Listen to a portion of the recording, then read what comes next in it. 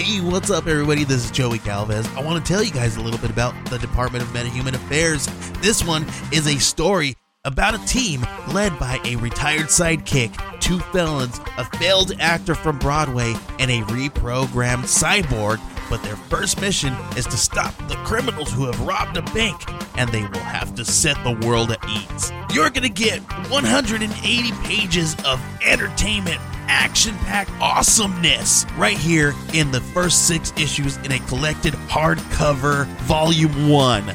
All you got to do is head on over to Kickstarter.com and type in the Department of Meta-Human Affairs or DMA and check it out right now.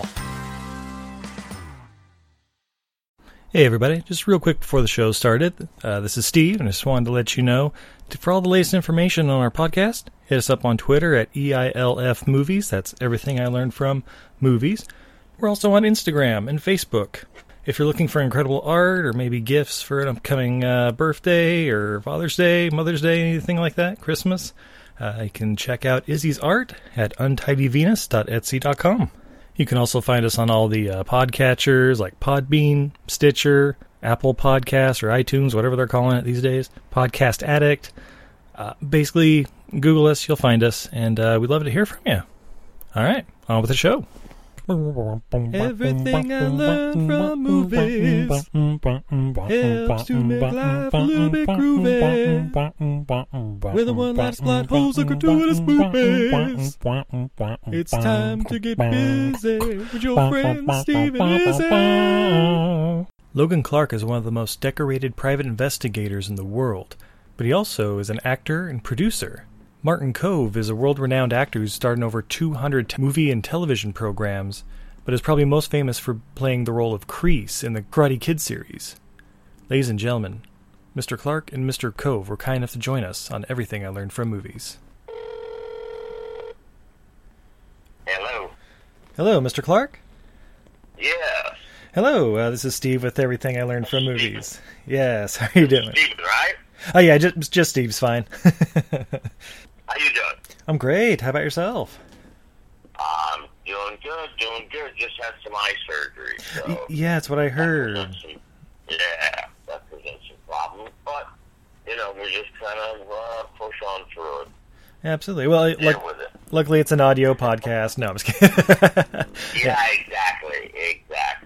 Excellent. And what do you normally do? I mean, what types of things do you cover?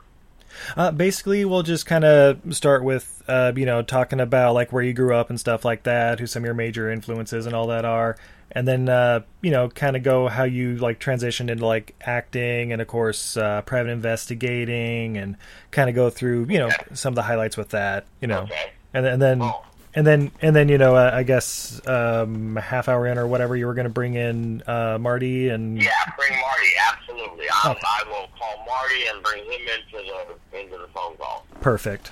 Yeah, because he just finished the Tarantino film, Cobra Kai. There's all kinds of stuff going on, and of course, our Cream, which is doing fantastic, and we're just kind of work them together. Plus, we got a film that we're putting together. Oh, excellent. So there's a lot to talk about. Excellent. Well, I guess first off, of course. But you keep track of the time because I kind of lose track. I'm sort of stream of consciousness interviews. Yeah, I've done so many. I've done just thousands of my life, and so I just really kind of do it with a stream of consciousness. And no matter what they told me, after the years I've been in acting and in the detective business, there's almost nothing I haven't heard. Excellent. Well, I guess first and foremost, thank you for joining me. Really appreciate it here on Everything I Learned from Movies. Where did you grow up and what was your family life like? My mother was a nightclub singer, jazz singer. Yeah. Her name was Dorothy Darnell, and she was considered a singer. She worked all over the world, the country. I went to 22 schools from kindergarten to 12th grade, 22 different schools in different states, country. I mean, just all over the place. Sometimes with tutors, sometimes with foster homes. So I guess I guess kind of around the movie business because of her sister, half sister, Linda Darnell, and all the whole movie thing that was going on then in the 50s. So I kind of grew up, and my mom being a singer and stuff, I definitely grew up in show business, kind of like the Annie Mae thing. Nice. So who were some of your like biggest influences and stuff growing up, kind of moving around, but were there like celebrities or family members that you kind of idolized? Some of the Rat Pack guys. My mom was real close with a gentleman named Nick Conti. And Nick Conti was the brother of Richard Conti. Richard Conti was in Ocean's 11, the original Rat Pack. He's the guy who died of the heart attack running across the street in Vegas. Oh, yeah, okay. During the heist. Good-looking guy. Anyway, so Nick Conti was a Golden Glove boxer, and his best friend was Dean Martin. So it's kind of this whole circle of, so growing up, I guess, around that tremendously influenced me in a sense that I think the whole Bogey thing, Bogey, Humphrey Bogart, Sam Spade, all of that, Treasure of the Sierra Madre, all of that influenced me tremendously. Casablanca. Maltese Falcon, all those. That whole world. And funny enough, that's what I wound up doing. I wound up owning a bar in Southeast Asia during the Vietnam War. Oh, wow. I had the Real Rich Cafe called The Apartment, and it was just weird. It was just really. And then I grew up to be, the private detective, which is, and I do really weird cases along the lines of Chandler and Mickey Spillane, crazy stuff like that. So it's interesting. It's really interesting to have I guess you focus on things and that leads you to your path in life, consciously or unconsciously. Yeah. So was being like a private investigator like your dream job growing up, or was it more like being an actor, or? It was more being an actor. I really saw myself in show business. I saw myself doing something. I didn't know exactly what. I was emceeing shows in USO, which my mom was also in during the Vietnam War. The way I got into the detective business is I was a writer. I was one of the youngest newspaper columnists at Hawaii, and they had the Honolulu Advertiser. They had a section in the Honolulu Advertiser called the Young Hawaii section, and I had a column in that section called the Young Believers, and this was in the 60s, late 60s, and I wrote it. I was barely out of high school, maybe still in high school, and I was writing that, and I saw an ad, believe it or not, I saw an ad for an investigation company called Universal Detectives. So I'm, I'm 18 years old, something like that. And I thought, oh, great, this will make me a better reporter. I liked investigative reporting. And I was, good at sticking my nose where it didn't belong. And so I went to the school, and it was about 6 months long, and I graduated the top of the class. And afterwards, I just, I did it to get that under my belt, to have that as a reporter, and be good at it. Say goodbye to everybody, left. About 3 days later, they give me a call, and the head of the school also owned a detective agency. His name was John Yost, and he owned the American Bureau of Investigation. So he called me up, and he said, look, Logan, he said, did you come back into the office? He said, I'd like to talk to you about something. And I came back, and now I'm 18 years old. This is the late 60s. Mod Squad is on television. Yeah. So I walked into the office. I just finished, doing this is cool.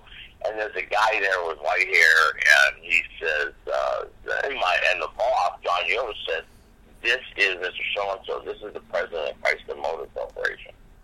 Oh. and we want you to go undercover.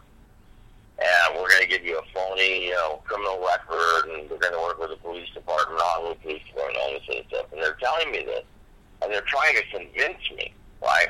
And in my mind, I'm going, what? Undercover? Like, now? Really? Okay. And I was like, okay, where do I sign up? Do I get a badge? Do I get a gun? And these guys are like, no, you'll never get a badge. You'll never get a gun. You're undercover. You're going in as a lot boy. Literally as a lot boy. And you got to work your way up, work your way through. They said you go in and you fill out an application just like everybody does. So a lot boy, and they're in a stack. And they just pick the next one. And when you fill one out, it goes at the bottom of the stack. And the president and his secretary are the only two people who will know who you are. Ooh. That's it. So you fill out the application, it'll go on the bottom of the stack. My secretary, after closing, after we leave, will go in and pull your resume from the bottom of the stack and place it about third from the top. And so in about a week or two, they just grab the next one for lot boys, right? It's like an assistant there, taking care of stuff, cleaning up a car. What we did basically is a lot boy cleans up the car after it's been bought before they come and pick it up.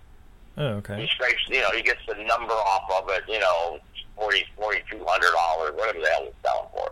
He gets that off the window, gets all the stickers off, cleans it all up, makes it nice and for when they arrive. But it gives you access to the whole place. So to make a long story short, I could go on forever and tell you about the whole case. But I wound up breaking a $50,000 a month undercover operation of a theft, internal theft. Ooh. And it went all the way up to the accountant. Oh, geez. And I found out I was a thrill slut. I did. I was I don't know. I just went, whoa! This is what I love this. Yeah, it was like your first case right out of the bag, and it's like, $50,000 a month. Yeah, and it's the kind of case that every private eye that's been working for 20 years would give his IT for, to get a hold of a case like that. And it just, I wasn't even a private eye. And at that time, you could in Hawaii, you could work for a private eye and not be an employee. There's different laws for different states. But anyway, that was my entrance, and I continued to work for the American Bureau of Investigation for a while. And it became a career that I could always fall back on. I could do a case or stop it. Some cases were needed done right away, some were longer. And I could go off and do an acting role, do acting for a while, which I did. I did Hill Street Blues. I co-starred in Hill Street Blues, Hawaii Five-0. Simon and Simon, Remington Steele. Tons of shows. Yeah, tons of shows. In the Philippines, I was in the Philippines for 10 years. I did probably, 15, 20 movies. I did movies out here. So, I would bounce back and forth between the two careers. And the detective got bigger. Oh, yeah. And the bar that you owned, was that during those days, too, like when you were in the Philippines? Well, yeah. That was in the 70s. That was the early 70s, 1971, 72, all the way up to 78, I think. Oh, in Southeast Asia, in Hong Kong, the Philippines, in Saigon, kind of in and around everywhere. Excellent. Yeah, sounds like an adventurous life, that's for sure. Yeah, and that was the real, that was like the real rich cafe. It was fun. It was crazy. We were young. We were 23, 24 years old. It was a lot of fun. But boy, what a way to wake up about the world. I arrived in Hong Kong, and I went, man, this is a different world. It's a different country. It smells different. They eat different. They walk different. They talk different. I was like a kid in a candy store. Yeah, wow. Just the whole life over there, to me, it was fascinating. That there was something so different, in the world. Yeah, and then, of course, with the private eye agency, working with them, you've been involved, obviously, over 40 years now, and over 8,000 cases. I believe I read that on your bio page.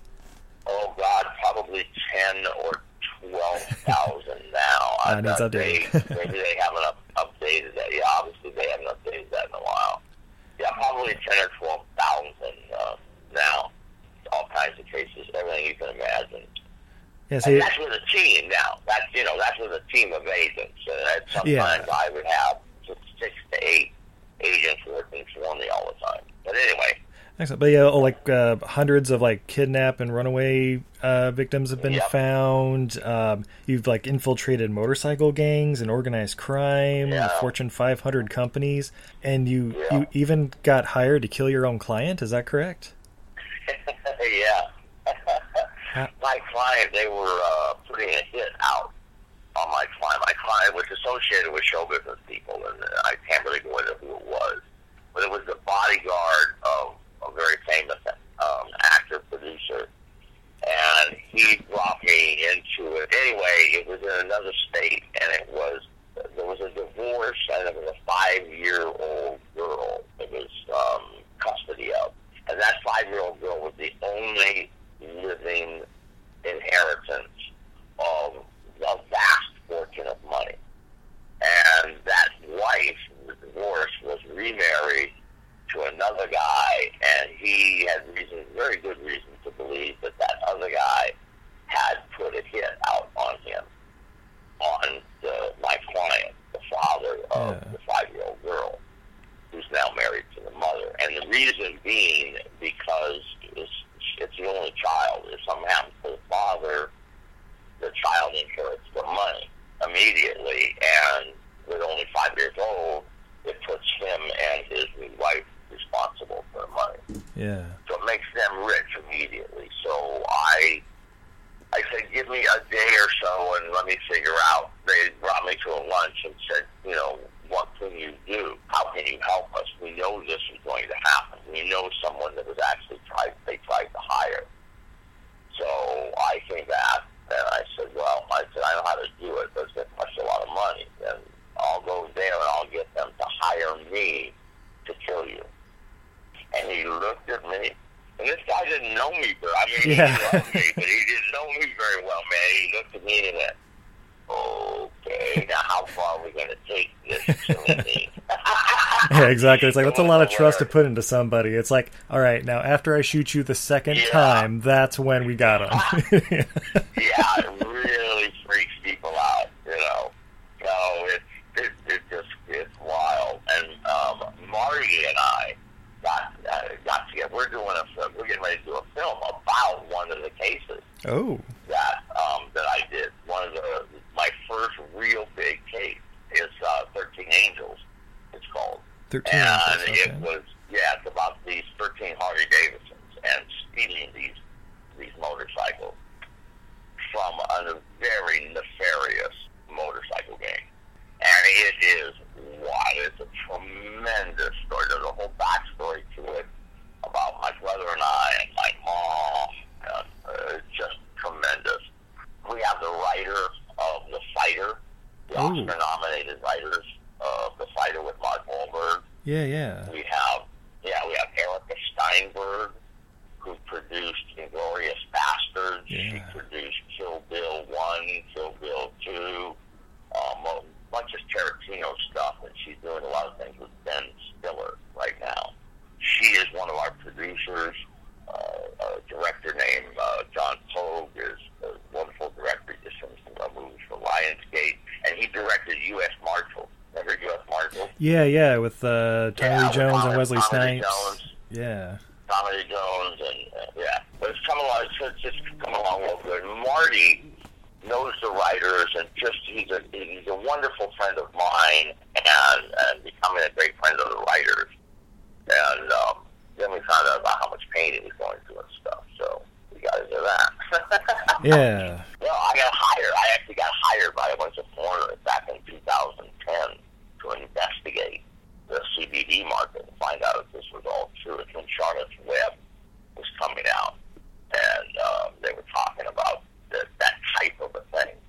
Charlotte's Web wasn't out yet, but they were talking about shakes and tremors of little children. Anyway, we investigated it for these people. They wanted to know if it was real or not. Yeah. And in doing so, I found out it was very real.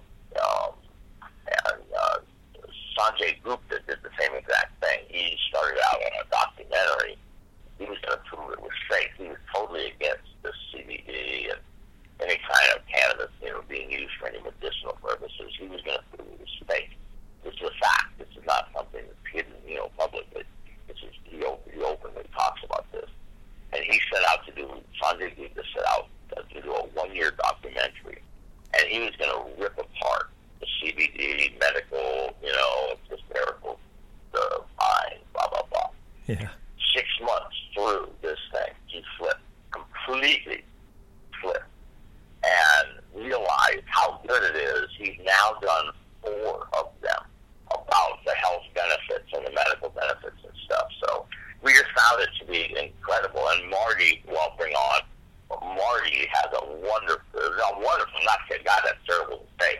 He has a horrible problem with his arm. Ooh. And I'll let him tell you about it, but terrible problem. And we wanted to try to help him. Yeah, and so this CBD, it's the one you guys are doing together is called Marty's Cobra Cove. Of course, find it online. And it's a proprietary blend of CBD, herbs, and amino acids, but primarily for pain therapy. Is that correct? Yes, and it comes from, and there's also a pharmaceutical base to it, which is actually FDA approved. It's a pain base. And then the eucalyptus and the CBD and everything else is all around it, all the grain oils and stuff like that. And we worked with 100% chiropractic, a huge chiropractic firm all across the country. And we worked with the deep tissue massage therapists, the doctors, and for about almost 2 years, well over a year and a half, and spent time working with them, getting reaction from the patients, actually from the deep tissue massage therapist, to make sure, because CBD is really greasy and oily, and we had to make this so it was absorbent, it didn't get on your steering wheel and your clothes, because deep tissue massage people use it all the time. You know, when there's not for a whole massage, but they use spots and athletes and stuff like that. Yeah. Okay. But anyway, we worked closely with doctors and scientists, and Marty came to us, and just, he's wonderful. He's just one of the greatest guys. Cobra Kai. Yeah. So ours is Cobra Cove. Marty's Cobra Cove. His name is Marty Cove. Yeah, makes sense. and it's helping a lot of people. Really helping a lot of people. So we're excited about it. We've got a great website, martyscobracove.com. It's a really cool website. And we supply these, we white label to these chiropractic offices all across the country and make this formula, for them. And their patients just absolutely love it. But I like help. I like something that really gets rid of pain for people, and it's not a drug. Yeah, I have a lot of like family that have like the pain issues and like the everything from like arthritis to all kinds of stuff. But it's like I may have to start getting some Christmas presents. This opioid thing though is terrible. Yeah, that's the scary thing. Yeah, it's gotten really, really sad. I mean, people are doing right and left on this stuff. I was gonna say, it's good to have something that's like more, all natural, or at least not habit forming, and but still relieves pain, which is kind of the basis of it. Yeah, you can grab it and just kind of put it in your hands like you do a hand lotion, and you don't get this oily, greasy substance all over the place. It goes in like a hand lotion, which is nice.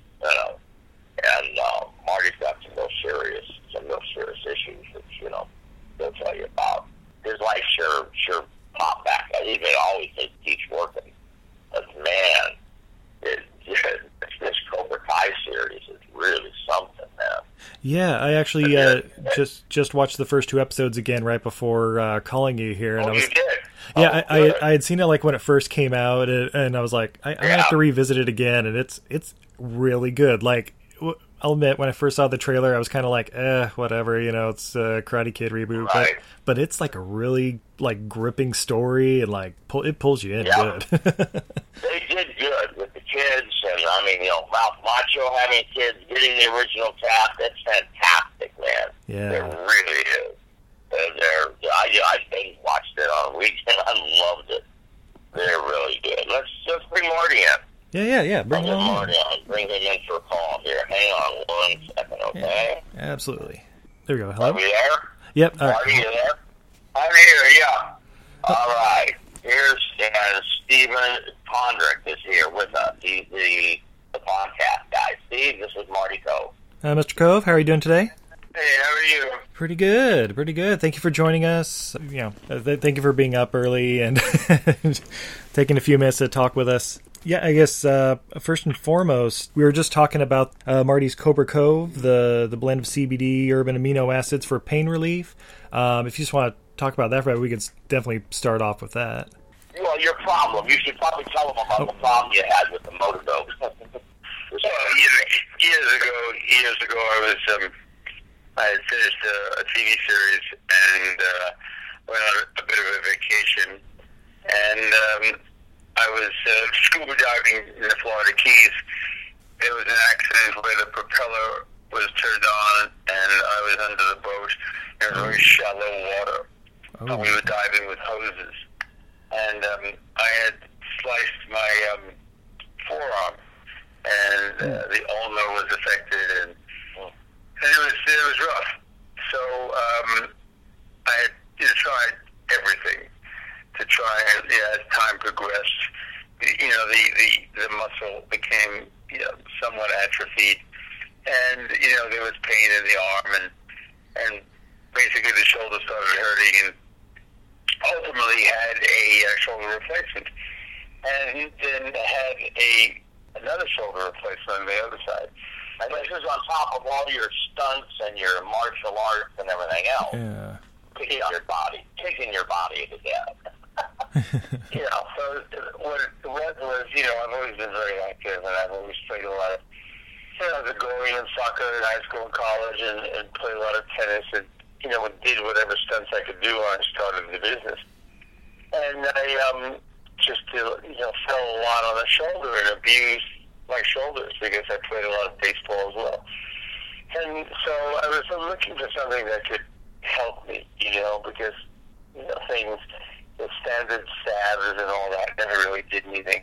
So for years I was looking for a product that would help the pain, and I wasn't trying to use any AMA products because the anti-inflammatories would upset my stomach, and I found that they rarely worked anyway. And I found this, I met Logan, and we talked about this product, and it doesn't erase the fact that there's parts of my body that are bone on bone, so it's too difficult to sort of, I guess, prevent any further discomfort in those areas because they're already bone on bone, and pain cream can only do so much. Yeah. Yeah. And so there's a certain amount of relief that it has given me, and it's preferable. It's I've recommended it to certain other lady friends of mine that have a lower back pain or that shoulders hurt from working out or playing tennis, and it really works on problems that are. My problem is a rough one because I have 2 shoulder replacements and a knee replacement. Oh yeah. And over the years, I've just been very active, and it does minimize the muscle pain around areas where I work out 3 days a week with a trainer, and it does minimize the pain when I'm working out a new area and the pressurizing parts of my body, and it certainly allows the body to recover from some trauma. Yeah. When you're doing a new exercise or you've hurt yourself accidentally or whatever, it improves the level of toleration in the body, and you feel like it has improved the situation and minimized the injury, based on the fact that the pain dissipates. Yeah. Didn't you have a crazy thing happen on a set? You thought something was a fake window, or there was some story I heard. You almost broke your hand. Well, it was on Karate Kid 2, and it was a scene where we had practiced a long time, and I was supposed through a window, and it was the opening of Karate Kid 2. And ultimately, what happened was the special effects guy never really, special effects man never really blew the glass, so you're supposed to punch an inch before you reach it. The glass is blown from the bottom and shatters. So it appears that the glass, basically, your hand took the pressure and the power right through it, and you broke the glass. Well, it wasn't the case. And the special effects fellow never, ever blew the glass. I was supposed basically to do a lunge punch, and I realized every time I snapped my hand, I would hit the glass. I didn't break it, and that was in rehearsal. And so I decided not to lunge and just snap the punch. And he swore that it would break, and of course it never broke. And when all the adrenaline going and all that, I punched through the glass. And it was real glass, and punching, you know, I was basically punching at Mr. Miyagi in that scene. And then so going in was real Marty Cove wrist going through, and coming out, we shot the next day, and it was fake blood. But you know, ultimately, once they filled me up with new skin and all that, an hour later we tried it again, and the special effects fellow never blew it. The charge in the door just seemed to be, you know, getting wet. And I turned to the director, to John Avildsen, and I said, you know, this is not the hand of Arnold in the Terminator. This is my real flesh. So he rapped, and in the movie, you see me going into this glass, and it's a real scene. It's real glass. Marty Cove is really breaking it. And, you know, and this product is the kind of product that would help the trauma. It's not going to help, you know, solving the problem of bleeding, because that's, you know, it's dermatological. But it really improves the trauma, because when you put your hand through glass, or you bang your hand, or you hurt it due to some pressure, it stays with you. I know trigger fingers are the same thing. I just had a trigger finger, and it just stays with you. And if you break your toe, because we walk on our feet so much and use our hands so much, the muscles really never, they don't come back the way they were prior to the injury. And I find that, you know, CBD product allows it to somewhat feel like it used to feel. The muscles, I'm not sure exactly how it does it, but the muscles are around any wound or any traumatic area. They seem to be mended. They seem to be less, I would say, less painful, you know, to the touch, even after something is healed. You know, we always have a muscle injury around the wound. Never really heals the way it's supposed to, as it did prior to some injury. And I think this product really just allows the tissue around whatever kind of wound you have to heal better, and to ultimately, you don't feel the pain of the injured area. Yeah, that's good. Yeah, great. Yeah, see, my dad was a cop for a long time, so he had a lot of like injuries, like from like motorcycle accidents, and of course, you know, the fisticuffs that come with being a cop. It sounds like this would have been great for him. Yeah. Yeah, right. There's a lot of things that go on in the daily, you know, in your daily lifestyle, and they don't have to be traumatic injuries like I had with a shoulder replacement and knee in my hand. But there are injuries that happen like that, you know, like your father would experience. And, you know, they never really feel the same afterwards. If, you know, even when you bang your hand, or you got caught in a door or whatever. Yeah. Even after it heals and you do all the proper things, there's always that, it's always sensitive. It's always very sensitive around that wound. And it hurts. That hurts as much as the wound sometimes, because the tissue is damaged and never replaced. You know, so the CBD helps eliminate that kind of pain, and you don't feel like you have another injury there, because the residual injury that happens after your hand heals or your muscle heals from the major injury, that residual injury is coped with by the product, and it's really, you know, it really works. And we're going on Amazon. We should be on Amazon in a week or so. Hopefully a week, 10 days. We should be excellent. On Amazon, which would be wonderful. But we got our website, Marty's Cobra Cove. Yeah, Marty'sCobraCove.com. Coming to Amazon soon. Yeah, guys, definitely check it out, especially for pain relief and, you know, opioids are a slippery slope, from what I understand. So this is definitely a safer alternative, it sounds like. Mr. Cove, again. You talk to Marty about what's going on in his life. Yeah, it sounds like you have been pretty busy. I mean, of course, with Cobra Kai, but also this Once Upon a Time in Hollywood I've been hearing about. Yeah, it's a terrific working with Quentin Tarantino. It's so much fun. And it's a story of pretty much sort of the 60s and the Westerns in the 60s and the trials and tribulations of actors in a period of time, and it's got a terrific cast. It's got Al Pacino and Margot Robbie and my scenes with Leonardo DiCaprio and Brad Pitt's in the movie, and it's really, it's terrific. And working with him, he's such a marvelous encyclopedia of cinema. So, he knows so much, and he pays homage to many scenes. He'll set up a certain scene physically, and you remember this was a great moment in some other movie, some film noir, and he's really, he's always paying homage to classics, and it's great. Yeah. It's just great working with him, and everybody loves him on the set, and I've been trying to work with him for years. So it's a real, it was just a luxury to be able to be on a set with such an exciting director who just loves to make pictures, Yeah, I mean, I'm really excited for it because, the noir genre is definitely one of my favorites, and of course it's like possibly the greatest cast ever, where even the great Marty Cove is like 30th on the list as far as, Pacino, DiCaprio, Brad Pitt, like everybody.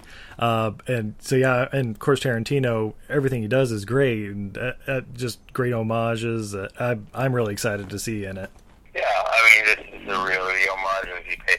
He pays an homage to My Darling Clementine, which is John Ford Western about Wyatt Earp with Henry Fonda. In the scene I do, my aunt played Clementine. That's right, Linda Darnell, right. Sorry, go ahead.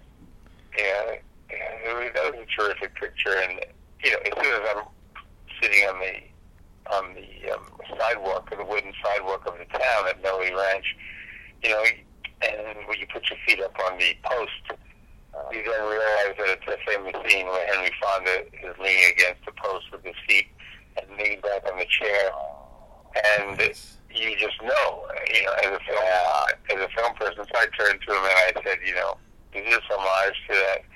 And he says, absolutely. And there was the same body language as Henry Fonda. And as a student of the Western, you just know some of these things, and it's just a pleasure to work with a director who knows all of that. And you can talk about The Good, the Bad, and the Ugly, and The Wild Bunch, and you can talk about The Searchers and Red River and all these great, great pictures. And they just don't make enough of those anymore. They don't make enough Westerns. No. It's always wonderful to work with a man as articulate as he is, and have him basically, even though it's a contemporary movie, it personifies a lot of the Western situations back in the 60s when a lot of actors were going, to Italy to do movies, and there were 35 Westerns on network prime time in the 60s. Yeah. So it was exciting. Very, very exciting. Very nice. I'm even more excited now that I know there's Western elements in it, too. Excellent. Well, then, of course, most people probably know you as Kreese from the Karate Kid movie series, and there's the new YouTube series, Cobra Kai, that's out. How is it like working with that again, 30 years after the originals?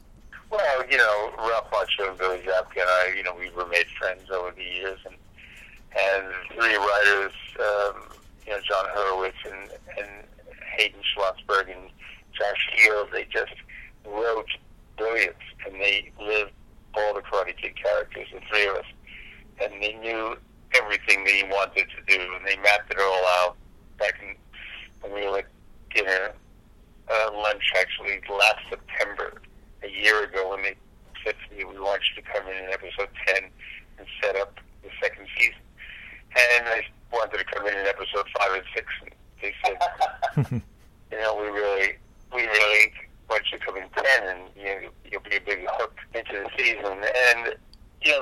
characters so well, and they knew what they wanted to do, so we all signed on. And then we broke every record imaginable, Yeah. Millions and millions of viewers in the first couple of weeks, and it was the most watched television show on the air. And we got 100% on Rotten Tomatoes, and on KTEL that we got picked up for the second season. And it's just great. I mean, they just do their homework, and for me, it's all in the writing. It's always been in the writing. Yeah. Classics like Casablanca and all that.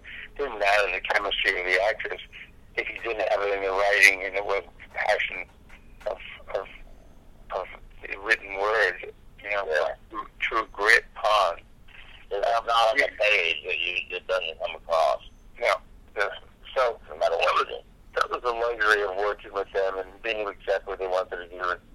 They're writing now, and we start shooting again in Atlanta in late September. Excellent. Always glad to hear that. And also a fairly recent one that I just found out in looking up for this interview.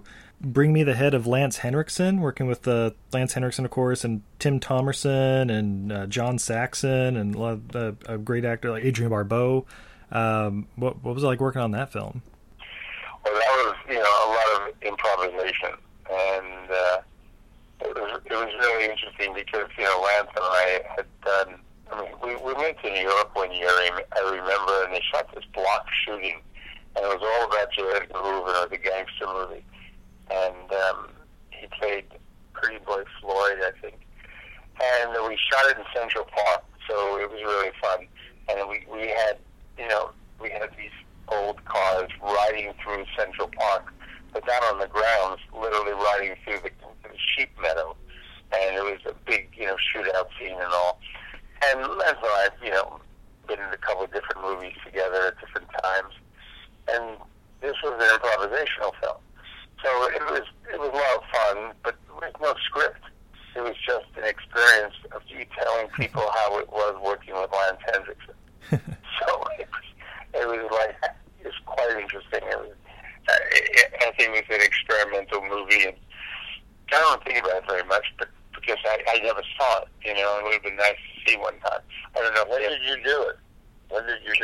So, I think the woman, when I went up on and met everybody on Hatfields and McCoys, Fern Champion, who was the casting woman at the time, she said, I want you to do this. Come back to the office in 2 hours, and we're doing this movie. And I think she was friends with the producer. Everything was done pretty much in the casting office. Yeah. So it was like something out of Saturday Night Live, where you were just playing with the concept and having a fun time because it was pure experimental. It was pure improvisational. Yeah, see, you can find like a few of the clips on YouTube and stuff, and it's like hilarious. I'm like waiting for like the full movie to come out, but I haven't been able to find it anywhere, unfortunately. No, I don't think you'll find it. Full movie. I don't know if the full movie is a full movie, but it was fun. It was enjoyable. I forgot who came there, but we all had fun. Doing a couple of hours there, improvising about Lance, which is a gas.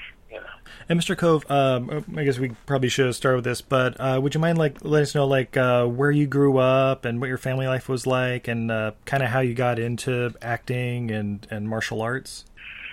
Well, I grew up in Brooklyn, New York, and I was raised in Queens, and just always wanted to be an actor from the 4th grade on, and I wanted to literally have a profession. I wanted to know if there was a profession called time traveling, because I love to travel in time, and I was a true fantasist. And my father, he was in the hardware business, and my mother was a bookkeeper, and I was the only child. And I just was always a fantasist. I was always involved in the fantasy world, and knew from the 4th grade on that I wanted to be an actor. And spent a lot of time in New York working in Lincoln Center, and a lot of explorative theater, and it was fascinating working in New York and doing a lot of ensemble work. And then when I think, in the 70s, I just came out here and wanted to do some feature work and working at the time some action pictures, and I always played a heavy, and eventually I got my own series within a couple of years called Code R, which was interesting. It was a lifeguard and a fireman and policeman who maintained Catalina Island, and we did that, and then I think I walked into Cagney and Lacey back in '82, and we did that for 6 years, and then Hard Time on Planet Earth, and the martial arts world didn't come into my life until we were actually practicing and working with Tak Kubota, which is Shion Tak Kubota. Oh, I took lessons with him. Yeah, he's very good. He teaches the academy. He teaches a lot of the police academy, and he's really terrific character. And we were training for a book called The Lion of Ireland, which was a book by Morgan Llewellyn, and it was all about the conquest of the Vikings by Brian Boru, who was the first king of Ireland. Mm. He unified the tribes of Ireland to fight against the Vikings because they were raiding annually and plundering. So I was playing the Viking adversary Brodir, and we learned to do a lot of. We all had a basic foundation of karate, but we utilized the kendo with these plywood axes, and we'd be rehearsing with the plywood axes, and they were 4 feet high, 5 feet high. And my character was a great axeman. So we employed a lot of the kendo style that was very prominent at the time when Arnold was doing Conan and all. Mm-hmm. Working with some of the characters worked with the katana, and I worked with an axe, and we employed a lot of those moves. And then, unfortunately, the laws changed in England, and the tax laws changed, and we couldn't shoot the movie. Oh. And within a month, I got a call for the Karate Kid film, and I didn't have a lot of action in the piece. It was all attitude, and which was all I contribute to Pat Johnson, who was a stunt coordinator, and he worked with Chuck Norris in the 60s and 70s as his tournament partner, and he was just terrific. Mm. And he trained us all separately. He trained Miyagi separately with Ralph, and then he trained the Cobra Kai separately from me, and then he trained me alone. And it was really, really interesting working with him. And I sort of used his ki and his mannerisms and some of his stances that he stood in, crossing his arms in a certain way. I just, his character was very appropriate to John Kreese. And it's kind of interesting, the backstories and rehearsals that you do and research that you do for some characters when there's time is often more interesting than the event of acting. Research and development of a character is fascinating. Oh, nice. So it came into the 80s. That's cool. Also, I just wanted to mention one of my favorite movies I've seen you in was one my dad had growing up. It was The White Buffalo with Charles Bronson, where he played, I believe it was Jack McCall was the guy's name on it? Yeah. Yeah. How was it working with Charles Bronson on that movie? Well, he was terrific. He was terrific, and it's a scene where Jack McCall... Wasn't he a nice guy? Oh, he was great. I enjoyed him so much. He's one of the fellow that back in the day, we were just talking about this the other day with an old Italian Western movie star named Robert Woods, and he knew Charlie back in the early '60s. He would tell us the story of how Clint Eastwood got literally, loved.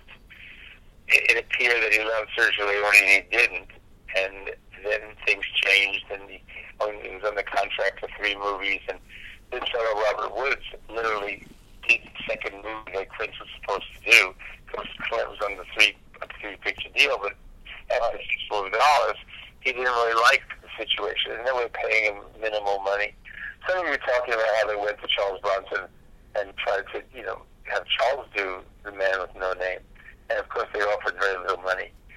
But Charlie on White Buffalo was a gas. I brought him 8x10s from the Magnificent Seven, and when hell broke loose, and I didn't ask for autographs.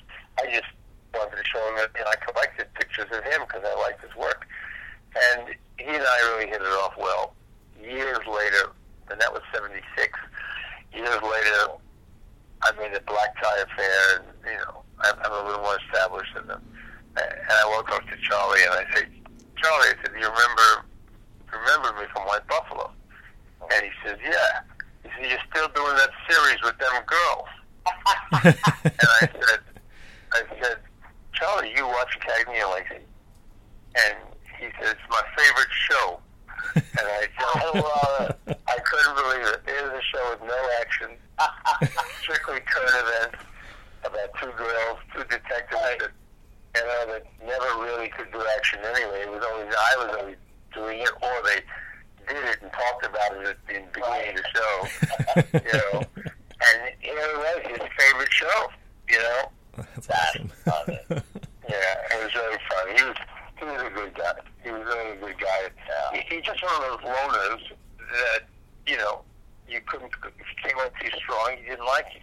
He was always, every time I bumped into him in Malibu or whatever, he was always very receptive, very receptive. And he did some good movies, Rider in the Rain, some really good pictures aside from, we all remember him, Death Wish and Great Escape and Magnificent Seven, but he did a lot of some interesting pictures in Europe, In the 70s, when I was in Southeast Asia making movies, I read a book, and the photographer in Hong Kong that I worked with was Charlie was big in the 70s. I was living in Southeast Asia. I wasn't in the United States, but I imagine he was pretty big in the 70s.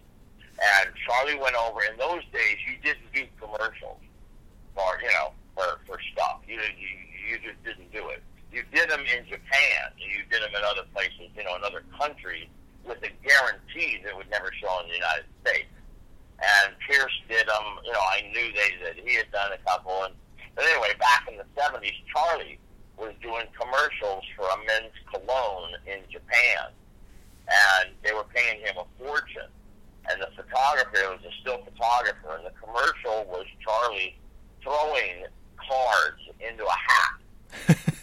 Like a poker guy. It was really cool. He was tossing these playing cards, and they're flying through the air, and he's tossing them into this hat.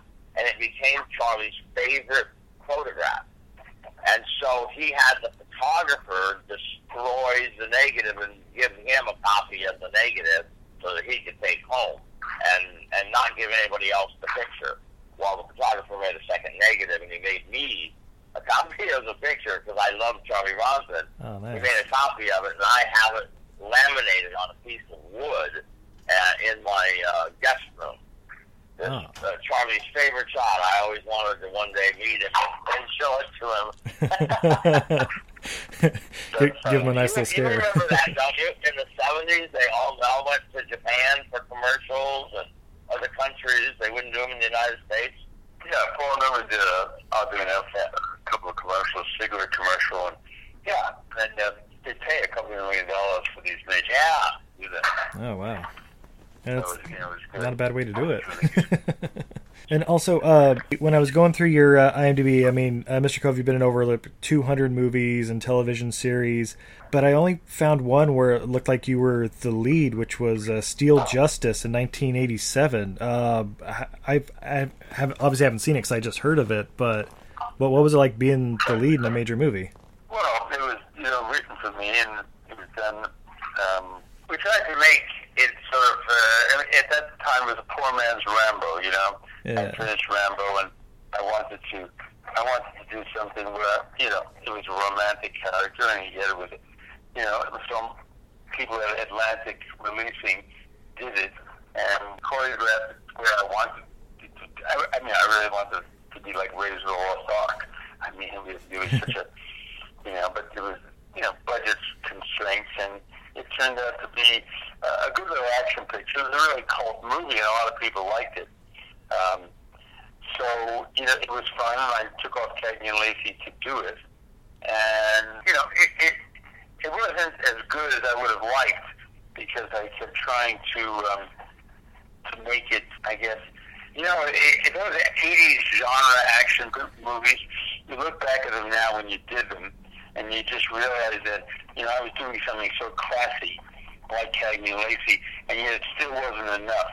And back in those days, you have a certain opinion of what's really important. And I remember always wanting to do action, and back then, and action. And that was what was important to me, even while I was doing the series. I would always be known as the action character, and and I was part of Rambo, which was the first One Man Against the World movie. Yeah. And after that came Commando, and it became a very big genre, One Man Against the World. They were missing in action movies and all. Yeah. But it's interesting. I mean, I think back along, it isn't a bad movie. My kids love it, and it wasn't, The Searchers. It wasn't Red River. It wasn't the kind of movies now that I revere. And, yeah. But for me, it was very exciting, and starring my first picture, and I went to Cannes with it, and we had, it was really at that point in my career, the focus was different. And now a hell of a feeling. That must have been a hell of a feeling. Yeah, it can. I mean, they flew us. I mean, I'll never forget that because it was a high school reunion that weekend, and he needed me in Cannes, so he flew me in the Concorde from my wife and I flew in the Concorde from New York to Paris. It might have been even to Nice, and because I had to do the high school reunion that weekend, and he needed me in there on a Monday. So the high school reunion was Saturday night, and then it was, we flew out the next, we didn't sleep. We all went to a diner and with your high school friends, and Saturday night turned into Sunday morning, and 5 o'clock we caught the Concorde to Europe. And the rest was, 2-3 days there. It was Atlantic releasing, and we had a great time. I'd been to Cannes many times, for different projects, but this was, when you're starring in, so it was kind of fun. And, there was a lot of others, but back in those days, you'd read a script and you'd like the character, and you'd often make the mistake of engaging and saying to yourself, well, the script is okay. I could make it better by my performance.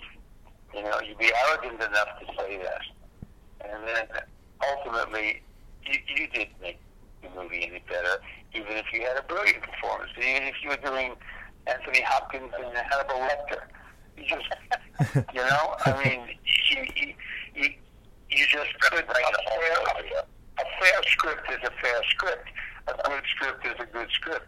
You could really make a good script into a fair movie, and you maybe could make a fair script into a good movie, but you'll never make a good script into a great film. It just doesn't happen. It doesn't happen. No matter how arrogant you are, thinking you could fix it with your performance. Excellent. Yeah, really interesting. Really. Can you guys hold on 1 second? Yeah, certainly. Just 1 second. Yeah. Yeah, no problem at all. Yeah, I was actually going to ask you a little later about the movies you produced in like 2015 and stuff too, like Checkmate and the SWAT one, SWAT Unit 887 and stuff like that. So. Yeah, we did Checkmate and 24 Hours. I am back. Sorry. What was that guy's name? Marty, that I did the movie. I produced the movies with that director. It's a little off the wall. Tim Woodward? Woodward, yeah, Tim Woodward. He directed the movies, and I got involved in it because I brought the money. I knew Jeff Brown, a cameraman, cinematographer, was working for him. We were talking tonight, and he told me about this guy, Tim Woodward. He told me what movies he was doing, and I wanted to get some updated credits for myself. I had some older credits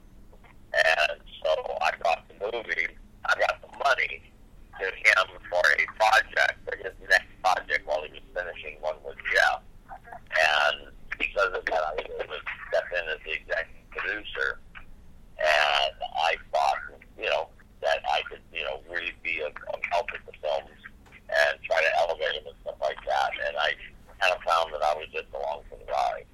I see. Nothing was going to change it. Nothing was going to change it. He was going to make the kind of movies he made, you know, and I gave it a shot the second time, you know. I had fun making them, you know, with the guy. It was strictly a money thing where my guy made money, and I turned him out of the investment, and it allowed me to produce the film and, you know, get the credit. So, and now I'm on to, you know, much better films. Very nice. I also understand that Pierce Brosnan's working on developing a TV series loosely based on your life. Is that correct? Pierce and I worked for 4 years together, 3 years, 4 years, together with Jerry Seelig, and we developed a television show. Sean Ryan, the guy who created The Unit and The Shield, award-winning guy, he couldn't come up with the right script. We worked with Frank Military, the head writer from NCIS Los Angeles, an executive producer, and he couldn't come up with a script that would work. We had a deal with Sony. We had Pierce Brosnan committed to the show, and then we had the first guy who created ER. Can't remember his name right now. He wrote the first script. They tried for almost 4 years to get a series about me, and they could never pull it off. And then finally, these two Oscar writers, Paul Tomasi and Eric Johnson, and they wrote The Fighter and many other films. They heard the pitch about the movie years and years earlier when they were just assistants at, I think, Warner Brothers. And they heard me, and they never forgot it, and contacted me when they were somebody and said, we want to do that movie. We never forgot about it. Excellent. Okay, and that's the 13 Angels. Yeah, 30 years later. Ups and downs. Literally. I was talking to them about doing it, and 30 years of development, of trying to get back to it, going back and forth. We finally got the script done, got a producer, got 42. 42 is producing, and like I said, Erica Steinberg just joined. Now we've really got a movie happening, for real. Excellent. And it's very, very exciting to have it done after to see all that year, all those years it took. God, movies take a long time, which Marty will tell you. Yeah.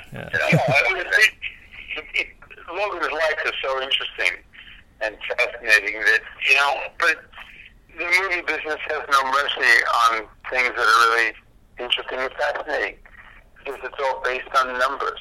Yeah. It's all based on indulgence. It's all based on power. The good news is our backers are Netflix. Netflix. Oh, very nice. And they will give us, for a feature film, we're going, the first 1 or 2 is going to be a feature film. Netflix wants that. And then it'll be a series for Netflix. And they seem to be giving a lot of creative latitude. So, I mean, not that it's going to be a whole world of difference, Marty, but at least it will be certainly different than the network or the typical movie business. The way they would treat it, And in our correspondence back and forth, you had mentioned that the Rockford Files was your favorite. Basically, with TV and movies, sometimes private investigators are less realistic than usual, but the Rockford Files was your favorite. Are there other ones that are good? We're asked all the time. And I knew Mannix personally. And he was a friend. He had a place up in Lake Arrowhead, and I knew him in Hawaii, and he was a great guy. But Rockford was the real. I was jealous when I heard that you did that, Marty. I wanted to meet him and get to know him so bad. But he was the realistic private eye. From a private eye's point of view, he was the closest thing to real. You got hit in the face. You got, you just had shit going. He lived in a trailer. It wasn't this big, fancy Magnum P.I. world. Yeah. It was knock down, drag out. But man, I heard that and then I heard he was a real jerk from some people. You worked with him, James Garner? Yeah. Oh, no, he was really... I watched him do some really considerate things. He would tie up 2 elevators in a scene. The AD wanted to tie up these 2 elevators so you can have someone coming down and someone going up at the same moment. And I'll never forget how James Garner would not let them tie up both elevators so that the employees in the tower at Universal could continue to function. And it was lunch hour, so these people were all coming down. And he didn't want to tie up both elevators because these people had to walk down the steps. And I was so touched by that. I was in Hollywood all for 2 years or 3 years. And here was James Garner, who I loved in Maverick and Americanization of Emily and all these great pictures. Yeah. And here he was, just as considerate as ever. And then ultimately, I became a Raider fan, and then we went to a lot of, his doctor was my doctor, and invited us all Raider games on the field. So we go on the field together, and he was terrific. Man. I know the guy. He was just personified the private eye on screen, man. He really did. Yeah, if anybody should have played you, though, it should have been James Garner. Yeah. Movies like The Notebook, and he did. He was brilliant in The Great Escape. And, he was a consummate actor, and he really was. I'd have loved him to play me. Yeah, loved it. Would have been great. Excellent. And Mr. Cove, is there like a favorite project that you've been a part of that you'd like to elaborate on? Well, the historical things and westerns, my favorite, and well-written scripts are my favorite. They always are. I loved Wyatt Earp. I cried when I left the set of Wyatt Earp. I just loved it. Yeah, you belong there. Yeah. Working with Costner and Kasdan, and I just saw his son, who's now directed that new Jumanji movie, and did very well, and now planning a sequel. And just chatted with him at the Saturn Awards. I gave an award at the evening of the Saturn Awards, and he got one. And it's just I want to bring the Western back. I'd like to go on. And that's why you had the 2 6-guns that you had, that you gave so generously. Yeah, that's your world, dude. It's just, I just love it, and I think it began back in 1903 in a movie called The Great Train Robbery, which was shot in New York, in New Jersey, actually. Oh. And this was just the beginning of the American cinematic heritage. And then from 1920 to 1967, every three movies to come out of Hollywood was a Western. And now, the kids are deprived. They don't get a chance to see it. There are great ones like Yellowstone. Kevin's Yellowstone's terrific. Yeah. And, Godless was great. And, over the last couple of years, they haven't really had anything, And I just wish someone would, I'm always trying to get Westerns done. But it's an uphill battle.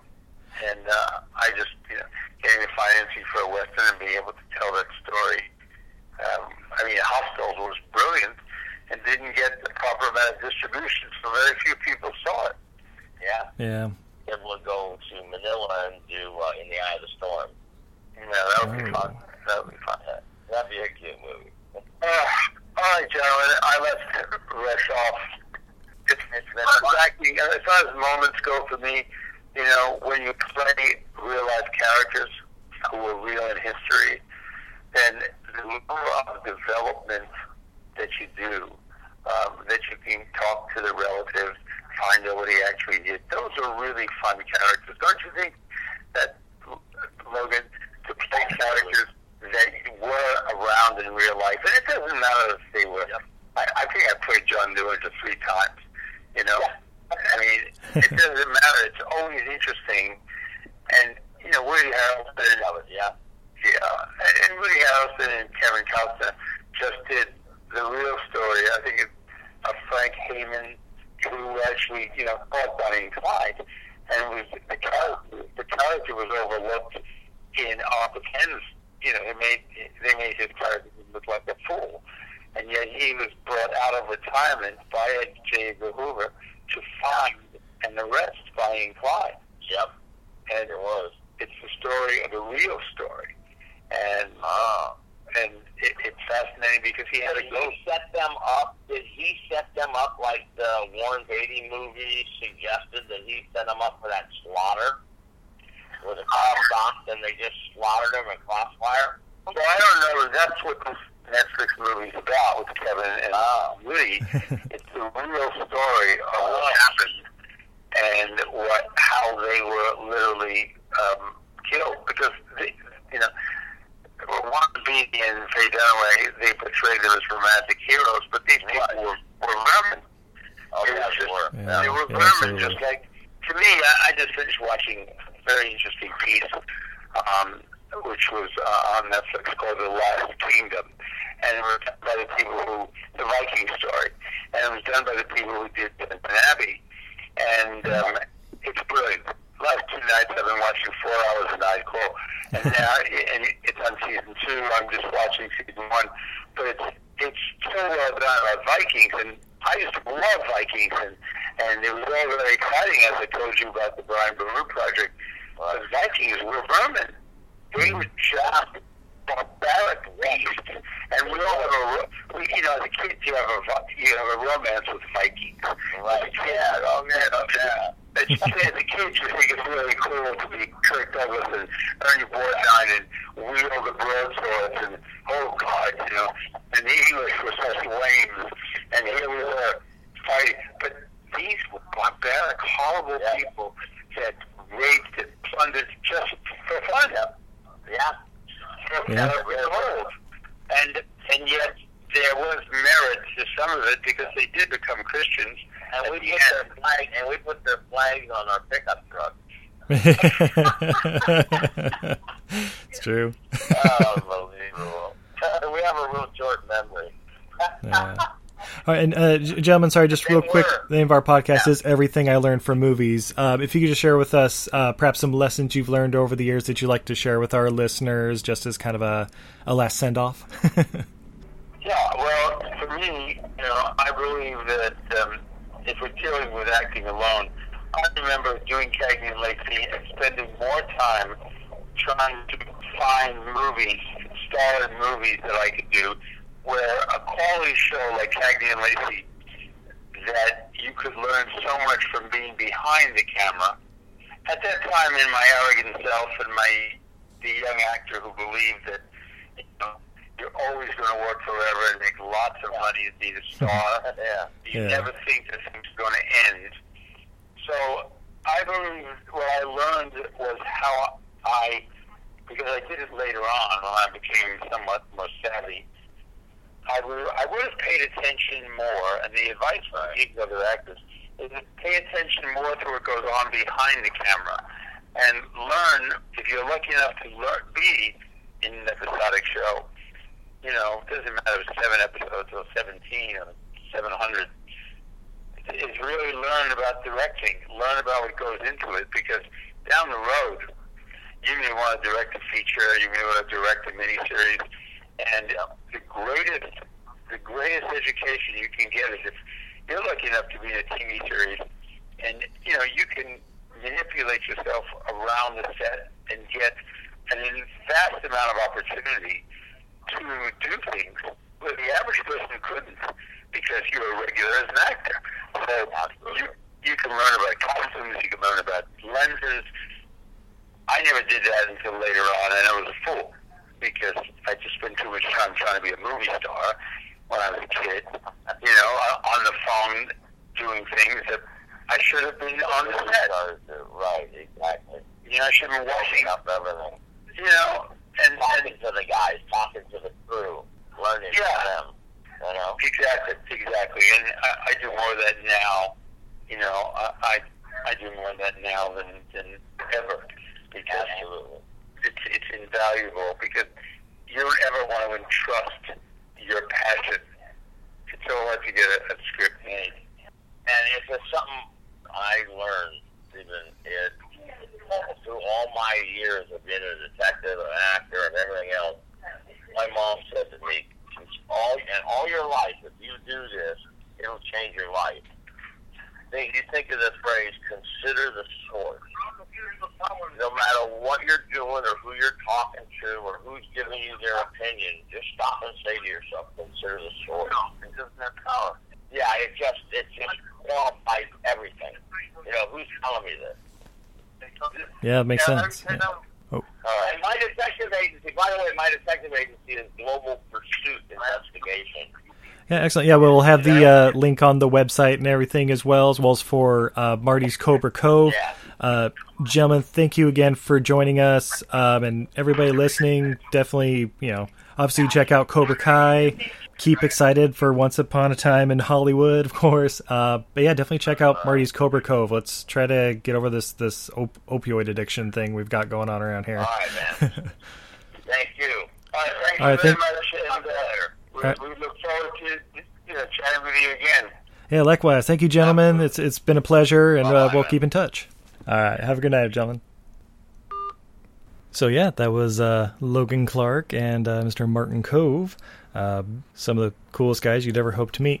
Yeah, definitely check out Marty's Cobra Cove. Sounds like it's a really great blend to help with pain relief. Doesn't use opioids, and want to help with that as best we can, get the word out there.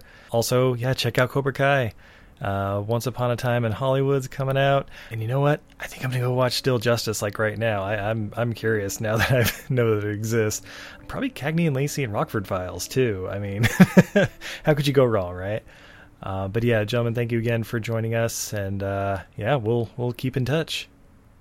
For anyone listening, definitely feel free to follow us on Twitter, Facebook, Instagram. Of course, we have our Etsy shop at untidyvenus.etsy.com, where my wife Izzy does all of her wonderful wares. We got a lot of new stuff popping up every day. And yeah, I think right now we're in the middle of Animal Horror Month, which is awesome. And then coming up in September, Super Sexy Sequel September. But yeah, until next time, I'm Steve, and this is Everything I Learned from Movies. Have a good night, everybody. Try to be best, 'cause you're only a man, and a man's got to learn to take it. Try to believe, though the going gets rough, that you gotta hang tough to make it. History repeats itself, try and you succeed. Never doubt that you're the one.